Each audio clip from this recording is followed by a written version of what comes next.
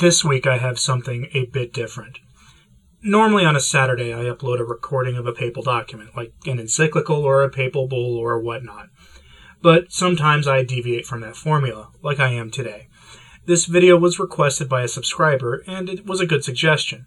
The document in question is the Ottaviani Intervention, a document that had minimal effect upon its release. What was it?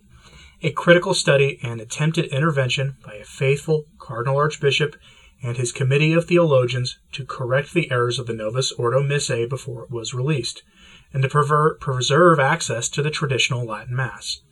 If you are one of those who don't understand the traditionalist critique of the Novus Ordo, this is the best response that can be provided. It comes straight from a faithful Cardinal Archbishop and father of the Second Vatican Council. And if you know anything about Cardinal Ottaviani, you know he received some horrifying treatment at the council. But his loyalty to the Church has never been called into question. Anyway, here is the full document. I look forward to reading your comments. The Ottaviani Intervention, a critical study of the new Mass. Letter from Cardinals Ottaviani and Bacci to His Holiness Pope Paul VI, dated September 25, 1969. Most Holy Father, having carefully examined and presented for the scrutiny of others the Novus Ordo Missae prepared by the experts of the Concilium ad Exequandum Constitutionem de Sacra Liturgia, and after lengthy prayer and reflection, we feel it to be our bounden duty in the sight of God and towards your holiness to put before you the following considerations. 1. The accompanying critical study of the Novus Ordo Missae, the work of a group of theologians, liturgists, and pastors of souls, shows quite clearly, in spite of its brevity, that if we consider the innovations implied or taken for granted, which may of course be evaluated in many different ways, the Novus Ordo represents, both as a whole and in its details, a striking departure from the Catholic theology of the Mass as it was formulated in Session 22 of the Council of Trent. The canons of the rite definitively fixed at that time provided an insurmountable barrier to any heresy directed against the integrity of the mystery. 2. The pastoral reasons adduced to support such a grave break with tradition, even if such reasons could be regarded as holding good in the face of doctrinal considerations, do not seem to us sufficient. The innovations in the Novus Ordo and the fact that all that is of perennial value finds only a minor place, if it subsists at all, could well turn into a certainty the suspicions already prevalent, alas, in many circles, that truths which have always been believed by the Christian people can be changed or ignored without infidelity to that sacred deposit of doctrine to which the Catholic faith is bound forever. Recent reforms have amply demonstrated that fresh changes in the liturgy could lead to nothing but complete bewilderment on the part of the faithful, who are already showing signs of restiveness and an indubitable lessening of faith. Among the best of the clergy, the practical result is an agonizing crisis of conscience, of which innumerable instances come to our notice daily. 3. We are certain that these considerations, which can only reach your holiness by the living voice of both shepherds and flock, cannot but find an echo in your paternal heart, always so profoundly solicitous for the spiritual needs of the children of the Church. It has always been the case that when a law meant for the good of subjects proves to be on the contrary harmful, those subjects have the right, nay, the duty of asking with filial trust for the abrogation of that law. Therefore we most earnestly beseech your holiness, at a time of such painful divisions and ever-increasing perils for the purity of the faith and the unity of the Church, lamented by you, our common Father, not to deprive us of the possibility of continuing to have recourse to the faithful integrity of that Missale Romanum of St. Pius V, so highly praised by your holiness and so deeply loved and venerated by the whole Catholic world. Signed, Cardinal Ottaviani and Cardinal Bacci. Chapter 1, History of the Change. In October 1967, the Episcopal Synod called in Rome was required to pass judgment on the experimental celebration of a so-called normative Mass, or new Mass, devised by the Concilium ad Exequandum Constitutionem de Sacra Liturgia.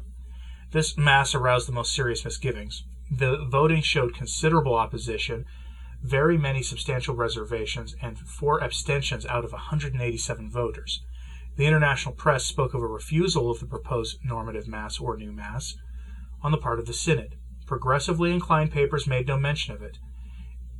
In the Novus Ordo Missae lately promulgated by the Apostolic Constitutium Missale Romanum, we once again find this normative Mass, or new Mass, identical in substance, nor does it appear that in the intervening period the Episcopal Conference, at least as such, were ever asked to give their views about it. In the Apostolic Constitution, it is stated that the ancient Missal promulgated by St. Pius V, 13th July 1570, but going back in great part to St. Gregory the Great and still remoter antiquity, was for 4 centuries the norm of the celebration of the Holy Sacrifice for priests of the Latin Rite, and that, taken to every part of the world, it has moreover been an abundant source of spiritual nourishment to many holy people in their devotion to God. Yet the present reform, putting it definitely out of use, was claimed to be necessary since from that time the study of the sacred liturgy has become more widespread and intensive among Christians. This assertion seems to us to embody a serious equivocation, for the desire of the people was expressed, if at all, when, thanks to Pius X, they began to discover the true and everlasting treasures of the liturgy. The people never on any account asked for the liturgy to be changed, or mutilated so as to understand it better. They asked for a better understanding of the changeless liturgy, and one which they would never have wanted changed. The Roman Missal of St. Pius V was religiously venerated and most dear to Catholics, both priests and laity. One fails to see how its use, together with suitable catechesis, could have hindered a fuller participation in and greater knowledge of the sacred liturgy, nor why, when its many outstanding virtues are recognized, this should not have been considered worthy to continue to foster the liturgical piety of Christians. Rejected by the Synod. Since the normative Mass, or new Mass, now reintroduced and imposed as the Novus Ordo Missae, new order of the Mass, was in substance rejected by the Synod of Bishops, was never submitted to the collegial judgment of the Episcopal Conferences, nor have the people, least of all in mission lands, ever asked for any reform of the Holy Mass whatsoever, one fails to comprehend the motives behind the new legislation, which overthrows a tradition unchanged in the Church since the 4th and 5th centuries, as the Apostolic Constitution itself acknowledges. As no popular demand exists to support this reform, it appears devoid of any logical grounds to justify it, and makes it acceptable to the Catholic people. The Vatican Council did indeed express a desire, paragraph 50 Constitution of Sacrosanctum Concilium, for the various parts of the Mass to be revised in a way that will bring out more clearly the intrinsic nature and purpose of its several parts, as also the connection between them. We shall see how the Ordo recently promulgated corresponds with this original intention. An attentive examination of the Novus Ordo reveals changes of such magnitude as to justify in themselves the judgment already made with regard to the normative Mass. Both have in many points every possibility of satisfying the most modernists of Protestants. Chapter 2. Definition of the Mass. Let us begin with the definition of the Mass given in number 7 of Institutio Generalis at the beginning of the 2nd chapter of the Novus Ordo de Structura Missae. Quote, "The Lord's Supper or Mass is a sacred meeting or assembly of the people of God, met together under the presidency of the priest, to celebrate the memorial of the Lord. Thus the promise of Christ, where 2 or 3 are gathered together in my name, there am I in the midst of them, is eminently true of the local community in the Church." See Matthew chapter 18, verse 20. The definition of the Mass is thus limited to that of the supper, and this term is found constantly repeated.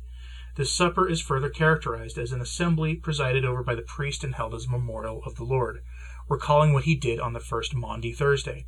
None of this in the very least implies either the real presence or the reality of the sacrifice, or the sacramental function of the consecrating priest, or the intrinsic value of the Eucharistic sacrifice independently of the people's presence. It does not, in a word, imply any of the essential dogmatic values of the Mass, which together provide its true definition. Here the deliberate omission of these dogmatic values amounts to their having been superseded, and therefore, at least in practice, to their denial. In the second part of this paragraph it is asserted, aggravating the already serious equivocation, that there holds good eminently for this assembly Christ's promise that where 2 or 3 are gathered together in my name, there am I in the midst of them. This promise, which refers only to the spiritual presence of Christ with his grace, is thus put on the same qualitative plane, save for the greater intensity, as the substantial and physical reality of the sacramental Eucharistic presence. In number 8, a subdivision of the Mass into Liturgy of the Word and Eucharistic Liturgy immediately follows, with the affirmation that in the Mass is made ready the table of the God's Word, as the body of Christ, so that the faithful may be built up and refreshed, and altogether in proper assimilation of the two parts of the liturgy, as though between 2 points of equal symbol value. More will be said about this point later. The Mass is designed by a great many different expressions, all acceptable relatively, all unacceptable if employed, as they are separately in an absolute sense. We cite a few: the action of the people of God, the Lord's Supper or Mass, the Paschal Banquet, the common participation of the Lord's table, the Eucharistic prayer, the Liturgy of the Word, and the Eucharistic Liturgy. As is only too evident, the emphasis is obsessively placed upon the supper and the memorial, instead of upon the unbloody renewal of the sacrifice of Calvary. The formula, the memorial of the Passion and Resurrection of the Lord, besides, is inexact, the Mass being the memorial of the sacrifice alone, in itself redemptive, while the resurrection is the consequent fruit of it. We shall later see how, in the very consecratory formula, and throughout the Novus Ordo, such equivocations are renewed and reiterated. Chapter 3. Presentation of the Ends. We now turn to the ends or purposes of the Mass, what it accomplishes in the supernatural order. 1. Ultimate purpose. The ultimate purpose of the Mass is the sacrifice of praise rendered to the Most Holy Trinity. This end conforms to the primary purpose of the Incarnation, explicitly enunciated by Christ himself. Coming into the world, he saith, Sacrifice and oblation thou wouldst not, but a body thou hast fitted me. In the Novus Ordo, this purpose has disappeared. From the offertory where the prayer Receive Holy Trinity, this oblation has been removed. From the conclusion of Mass, where the prayer honoring the Trinity, May the tribute of my homage, Most Holy Trinity, has been eliminated. From the preface, since the preface of the Most Holy Trinity, formerly used on all ordinary Sundays, will henceforth be used only on the Feast of the Most Holy Trinity. 2. Ordinary purpose. The ordinary purpose of the Mass is propitiatory sacrifice, making sacrifice to God for sin. This end, too, has been compromised. Instead of emphasizing remission for sins for the living and the dead, the new rite stresses the nourishment and sanctification of those present. At the Last Supper, Christ instituted the Blessed Sacrament, and thus placed himself in it as victim, in order to unite himself to us as victim. But this act of sacrificial immolation occurs before the Blessed Sacrament is consumed, and possesses beforehand full redemptive value in relation to the bloody sacrifice on Calvary. The proof for this is that people who assist are not bound to receive communion sacramentally. 3. Immanent purpose. The immanent purpose of the Mass is fundamentally that of sacrifice. It is essential that the sacrifice, whatever its nature, be pleasing to God and accepted by him. Because of original sin, however, no sacrifice other than the Christ sacrifice can claim to be acceptable and pleasing to God in its own right. The Novus Ordo alters the nature of this sacrificial offering by turning it into a type of exchange of gifts between God and man. Man brings the bread, and God turns it into the bread of life. Man brings the wine, and God turns it into spiritual drink. Blessed are you, Lord God of all creation, for through your goodness we have this bread or wine to offer, fruit of the earth or vine and work of human hands. It will become for us the bread of life or spiritual drink. The expression, bread of life and spiritual drink, of course, are utterly vague and could mean anything. Once again, we come up against the same basic equivocation. According to the new definition of the Mass, Christ is only spiritually present among his own. Here, bread and wine are only spiritually and not substantially changed. In the preparation of the gifts, a similar equivocal game was played. The old offertory contained two magnificent prayers, the Deus qui humanae and the Offeremus tibi. The first prayer, recited at the preparation of the chalice, begins, O God, by whom the dignity of human nature was wondrously established, and yet more wondrously restored. It recalled man's innocence before the fall of Adam and his ransom by the blood of Christ, and it summed up the whole economy of the sacrifice from Adam to the present day. The second prayer, which accompanies the offering of the chalice, embodies the idea of propitiation for sin. It implores God for his mercy, as it asks that the offering may ascend with a sweet fragrance in the presence of thy divine majesty. Like the first prayer, it admirably stresses the economy of the sacrifice. In the Novus Ordo, both these prayers have been eliminated. In the Eucharistic prayers, moreover, the repeated petition to God that he accept the sacrifice have also been suppressed. Thus, there is no longer any clear distinction between divine and human sacrifice. Having removed the keystone, the Reformers had to put up the scaffolding. Having suppressed the real purposes of the Mass, they have to substitute the fictitious purposes of their own. This forced them to introduce actions stressing the union between priest and faithful, or among the faithful themselves, and led to the ridiculous attempt to superimpose offerings for the poor and for the Church on the offering of the host to be immolated. The fundamental uniqueness of the victim to be sacrificed will thus be completely obliterated. Participation in the immolation of Christ the victim will turn into a philanthropist's meeting or a charity banquet. Chapter 4. The Essence. We now consider the essence of the sacrifice. The new order of Mass no longer explicitly expresses the mystery of the cross. It is obscured, veiled, imperceptible to the faithful. Here are some of the main reasons. 1. The meaning of the term Eucharistic prayer. The meaning the Novus Ordo assigns to the so-called Eucharistic prayer is as follows. The congregation joins itself to Christ in acknowledging the great things God has done and in offering the sacrifice. Which sacrifice does this refer to? Who offers the sacrifice? No answer is given to these questions. The definition the instruction provides for the Eucharistic prayer reduces it to the following. The center and summit of the entire celebration begins. The Eucharistic prayer, a prayer of thanksgiving and sanctification. The effects of the prayer thus replace the causes, and of the causes, moreover, not a single word is said. The explicit mention of the purpose of the sacrificial offering, made in the old rite with the prayer, Receive, Most Holy Trinity, this oblation, has been suppressed, and replaced with nothing. The changes in the formula reveals the changes in doctrine. 2. Obliteration of the role of the real presence. The reason why the sacrifice is no longer explicitly mentioned is simple. The central role of the real presence has been suppressed. It has been removed from the place it so resplendently occupied in the old liturgy. In the general instruction, the real presence is mentioned just once, and that in a footnote, which is the only reference to the Council of Trent. Here again the context is that of nourishment. The real and permanent presence of Christ in the transubstantiated species, body, blood, soul, and divinity, is never alluded to. The very word transubstantiation is completely ignored. The invocation of the Holy Ghost in the offertory, the prayer, Come, Thou Sanctifier, has likewise been suppressed, with its petition that he descend upon the real offering to accomplish the miracle of the divine presence again, just as he once descended into the Virgin's womb. This suppression is one more in a series of denials and degradation of the real presence, both tacit and systematic. Finally, it is impossible to ignore how ritual gestures and usages expressing faith in the real presence have been abolished or changed. The Novus Ordo eliminates genuflection. No more than 3 remain for the priest, and with certain exceptions, one for the faithful at the moment of the consecration. Purification of the priest's fingers over the chalice. Preserving the priest's fingers from all profane contact after the consecration.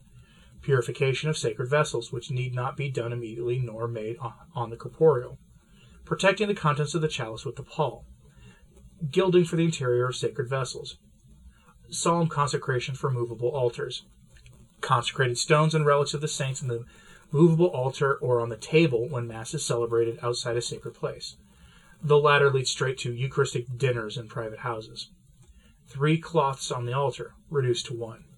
Thanksgiving for the Eucharist made kneeling, now replaced by the grotesque practice of the priest and people sitting to make their thanksgiving, a logical enough accompaniment to receive communion standing. All the ancient prescriptions observed in the case of a host which fell, which are now reduced to a single, nearly sarcastic direction, it is to be picked up reverently. All these suppressions only emphasize how outrageously faith in the dogma of the real presence is implicitly repudiated. 3. The role of the main altar. The altar is nearly always called the table, the altar of the Lord's table, which is the center of the whole Eucharistic liturgy. The altar must now be detached from the back wall so that the priest can walk around it and celebrate Mass facing the people. The instruction states that the altar should be at the center of the assembled faithful, so that their attention is spontaneously drawn to it. Comparing this article with another, however, seems to exclude outright the reservation of the Blessed Sacrament on the altar where Mass is celebrated. This will signal an irreparable dichotomy between the presence of Christ the High Priest in the priest celebrating the Mass and Christ's sacramental presence. Before, they were one and the same. The instruction recommends that the Blessed Sacrament now be kept in a place apart for a private devotion, as though it were some sort of relic. Thus, on entering a church, one's attention will be drawn not to a tabernacle, but to a table stripped bare. Once again, private piety is set up against liturgical piety, and altar set up against altar. The instruction urges that hosts distributed for communion be ones consecrated at the same Mass. The elder recommends consecrating a large wafer, so that the priest can share a part of it with the faithful. It is always the same disparaging attitude towards both the tabernacle and every form of Eucharistic piety outside of Mass. This constitutes a new and violent blow to the faith that real presence continues as long as the consecrated species remain. 4. The formulas for the consecration. The old formula for the consecration was a sacramental formula, properly speaking, and not merely a narrative. This was shown above by 3 things. 1. The text employed. The scripture text was not used word for word as a formula for the consecration in the Old Missal. St. Paul's expression, the mystery of faith, was inserted into the text as an immediate expression of the priest's faith in the mystery which the Church makes real through the hierarchical priesthood. 2. Typography and punctuation. In the Old Missal, a period and a new paragraph separated the words, "Take ye all this and eat," from the words of the sacramental form. "This is my body." The period in the new paragraph marked the passage from a merely narrative mode to a sacramental and affirmative mode which is proper to a true sacramental action. The words of consecration in the Roman Missal, moreover, were printed in larger type in the center of the page. Often a different color ink was used. All these things clearly detach the words from a merely historical context and combine to give the formula of consecration a proper and autonomous value. 3. The anamnesis. The Roman Missal added the words, "As often as ye shall do these things, ye shall do them in memory of me," after the formula of consecration. This formula referred not merely to remembering Christ or a past event, but to Christ acting in the here and now. It was an invitation to recall not merely his person or the Last Supper, but to do what he did in the way that he did it. In the Novus Ordo, the words of St. Paul, "Do this in memory of me," will now replace the old formula and be daily proclaimed in the vernacular everywhere. This will inevitably cause hearers to concentrate on the remembrance of Christ as the end of the Eucharistic action, rather than as its beginning. The idea of commemoration will thus soon replace the idea of the Mass as a sacramental action. The general instruction emphasizes the narrative mode further when it describes the consecration as the institution narrative, and when it adds that in fulfillment of the command received from Christ, the Church keeps this memorial. All this, in short, changes the modus significandi of the words of consecration, how they show forth the sacramental action taking place. The priest now pronounces the formulas for consecration as part of a historical narrative, rather than as Christ's representative issuing the affirmative judgment. This is the body. And furthermore, the people's memorial acclamation, which immediately follows the consecration, "Your holy death we proclaim, O Lord, until you come," introduces the same ambiguity about the real presence under the guise of an allusion to the last judgment. Without so much as a pause, the people proclaim their expectation of Christ at the end of time, just as the moment when he is substantially present on the altar, as if Christ's real coming will occur only at the end of time rather than there on the altar itself. The second optional memorial acclamation brings this out even more strongly. "When we eat this bread and drink this cup, we proclaim your death, Lord Jesus, until you come in glory." The juxtaposition of entirely different realities, immolation and eating, the real presence and Christ's second coming, brings ambiguity to a new height. Chapter 5. The elements of the sacrifice. We now consider the question of who performs the sacrifice. In the old rite, these were, in order, Christ, the priest, the Church, and the faithful. 1. The role of the faithful in the new rite.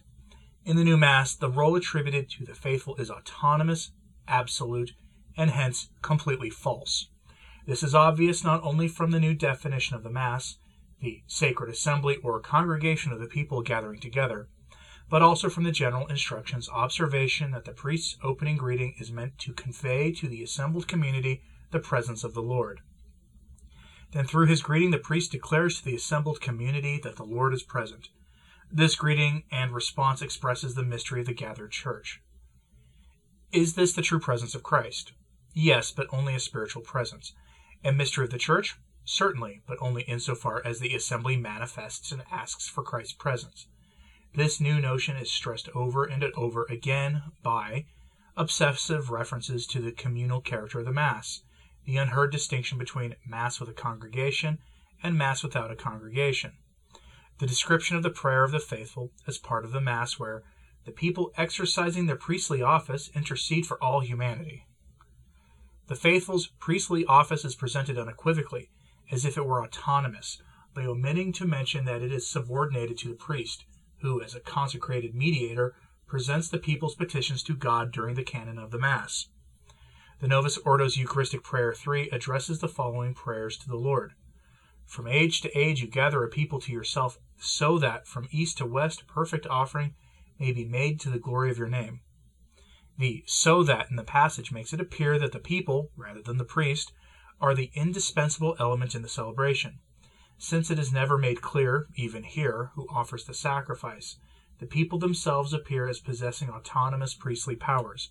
From this step it would not be surprising if, before long, the people were permitted to join with the priest in pronouncing the words of consecration. Indeed, in some places this has already happened. 2. The role of the priest in the new rite. The role of the priest is minimized, changed, and falsified. In relation to the people, he is now a mere president or brother rather than the consecrated minister who celebrates Mass in the person of Christ. In relation to the Church, the priest is now merely one member among others, someone taken from the people. In its treatment of the invocation to the Holy Ghost in the Eucharistic prayer, the epiclesis, the general instruction attributes the petitions anonymously to the Church. The priest's part has vanished. In the new penitential rite which begins the Mass, the Confiteor has now become collective. Hence, the priest is no longer judge, witness, and intercessor before God. It is logical, therefore, that he no longer recites the prayer of absolution which followed it, and has now been suppressed. The priest is now integrated with his brothers. Even the altar boy who serves at a Mass without a congregation calls the priest brother. Formerly, the priest's communion was ritually distinct from the people's communion. The Novus Ordo suppresses this important distinction. This was the moment when Christ, the eternal high priest, and the priest who acts in the person of Christ came together in closest union and completed the sacrifice. Not a word is said, moreover, about the priest's power as sacrificer, his consecratory action, or how as intermediary he brings about the Eucharistic presence. He now appears to be nothing more than a Protestant minister. By abolishing or rendering optional many of the priestly vestments, in some cases only an alb and stole are now required. The new rite obliterates the priest's conformity to Christ even more. The priest is no longer clothed with Christ's virtues. He is now a mere graduate, with one or two tokens that barely separates him from the crowd.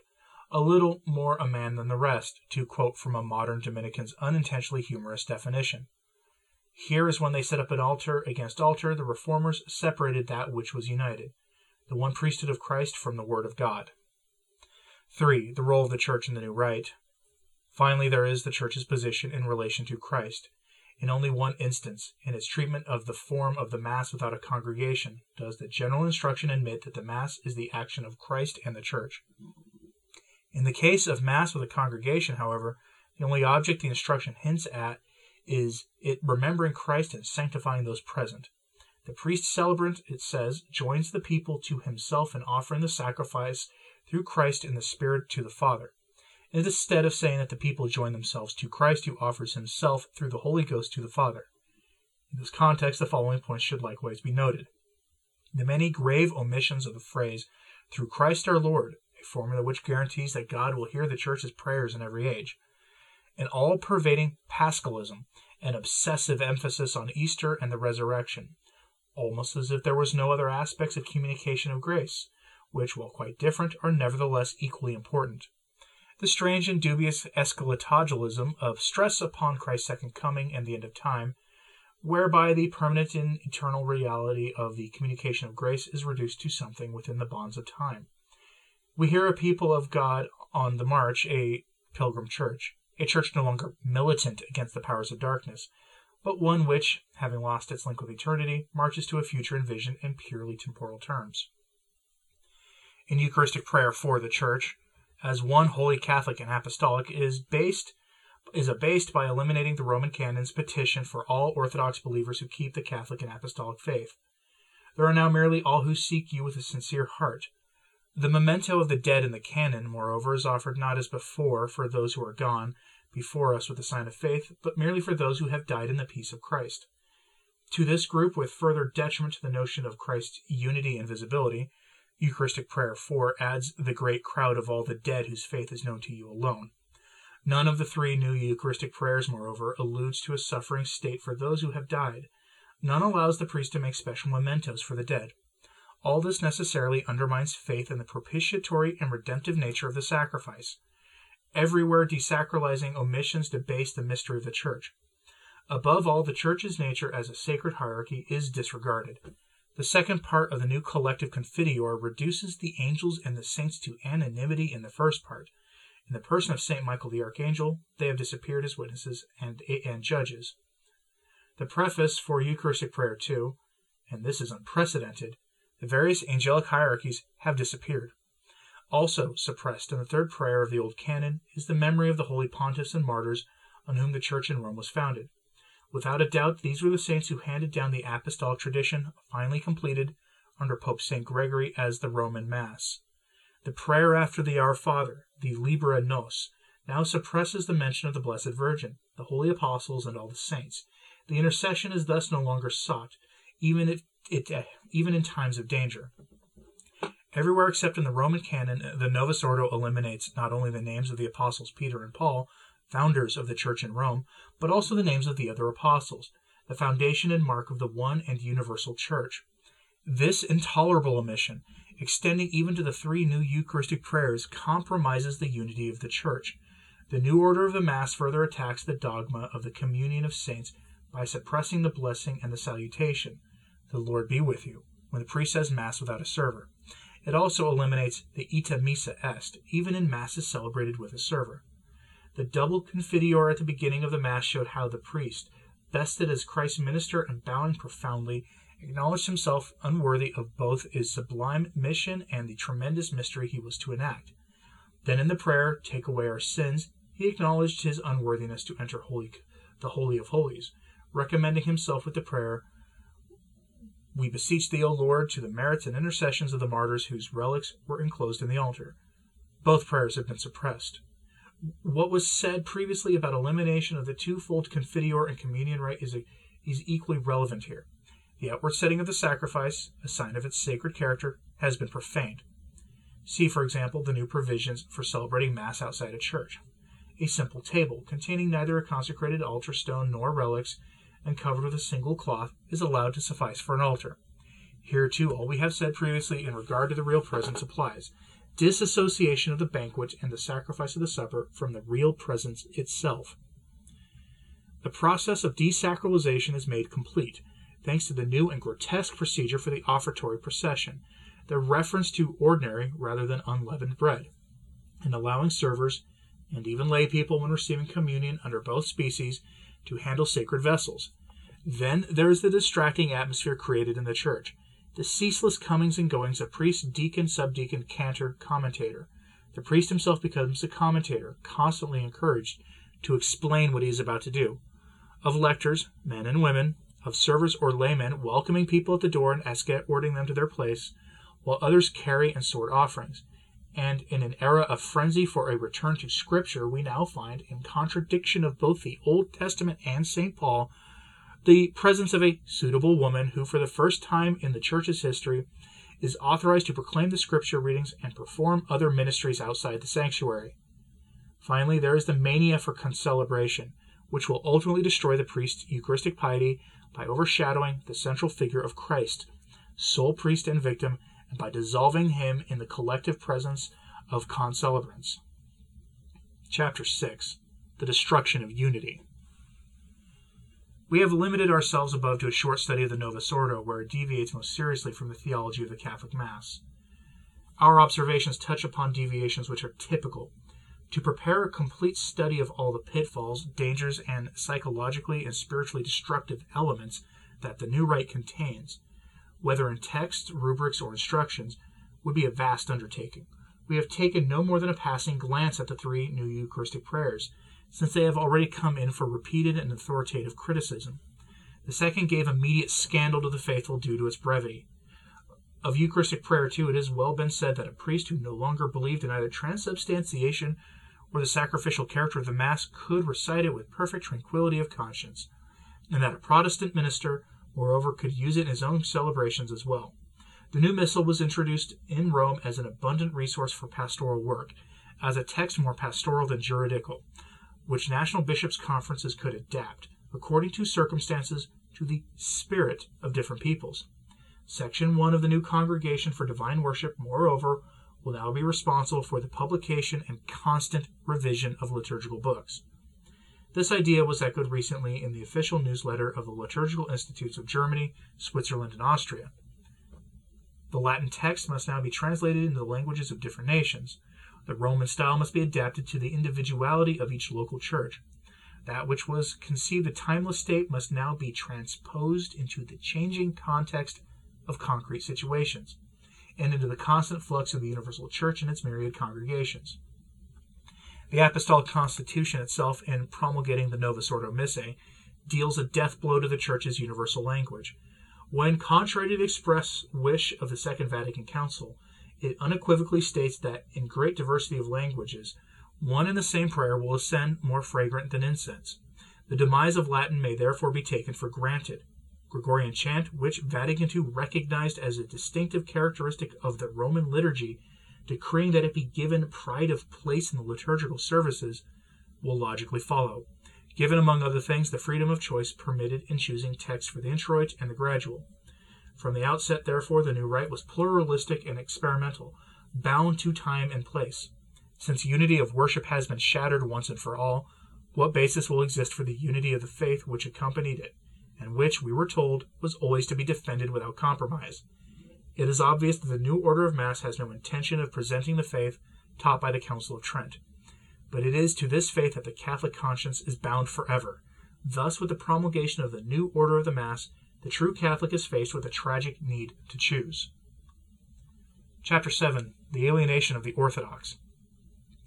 The Apostolic Constitution explicitly mentions the riches of piety and doctrine the Novus Ordo supposedly borrows from the Eastern churches, but the result is so removed from, and indeed opposed to, the spirit of the Eastern liturgies, that it can only leave the faithful in those rites revolted and horrified. What do these ecumenical borrowings amount to? Basically, to introducing multiple texts for the Eucharistic prayer, the anaphora, none of which approaches the Eastern counterpart's complexity or beauty, and to permitting the communion under both species and the use of deacons. Again, this, the new order of Mass, appears to have been deliberately shorn of every element where the Roman liturgy came closest to the Eastern rites. At the same time, by abandoning his unmistakable and immemorial Roman character, the Novus Ordo cast off what was spiritually precious of its own. In place of this are elements which bring the new rite closer to certain Protestant liturgies, not even those closest to Catholicism. At the same time, these new elements degrade the Roman liturgy, and further alienate it from the East, as did the reforms which preceded the Novus Ordo. In compensation, the new liturgy will delight all those groups hovering on the verge of apostasy, who, during a spiritual crisis without precedent, now wreak havoc by poisoning her organism, by undermining her unity in doctrine, worship, morals, and discipline. Chapter 8. The Abandonment of Defenses. St. Pius V had the Roman Missal drawn up, as the present Apostolic Constitution now recalls, as an instrument of unity among Catholics. In conformity with the injunctions of the Council of Trent, the Missal was to exclude all dangers, either to liturgical worship or to the faith itself, then threatened by the Protestant revolt. The grave situation fully justified, and even rendered prophetic, the saintly pontiff's solemn warning given in 1570 at the end of the bull promulgating his Missal. Should anyone presume to tamper with this, let him know that he shall incur the wrath of God Almighty and his holy apostles Peter and Paul. When the Novus Ordo was presented at the Vatican Press Office, it was imprudently asserted that conditions which prompted the decrees of the Council of Trent no longer exist. Not only do these decrees still apply today, but conditions now are infinitely worse. It was precisely to repel those snares which in every age threaten the pure deposit of faith, that the Church, under divine inspiration, set up dogmatic definitions and doctrinal pronouncements as her defenses. These, in turn, immediately influenced her worship, which became the most complete monument to her faith. Trying to return this worship to the practice of Christian antiquity and recreating artificially the original spontaneity of ancient times is to engage in that unhealthy archaeologicalism Pius XII so roundly condemned. It is, moreover, to dismantle all the theological ramparts erected for the protection of the rite, to take away all the beauty which enriched it for centuries, and all this at one for the most critical moments, if not the most critical moment, in the Church's history. Today, division and schism are officially acknowledged to exist not only outside the Church, but within her as well. The Church's unity is not only threatened, but has already been tragically compromised. Errors against the faith are not merely insinuated, but are, as has been likewise acknowledged, now forcibly imposed through liturgical abuses and aberrations. To abandon a liturgical tradition which for 4 centuries stood as a sign and pledge of unity in worship, and to replace it with another liturgy which, due to countless liberties it implicitly authorizes, cannot be a sign of division. A liturgy which teems with insinuations or manifest errors against the integrity of the Catholic faith is, we feel bound and conscious to proclaim, an incalculable error. Signed on Corpus Domini, 5th of June, 1969.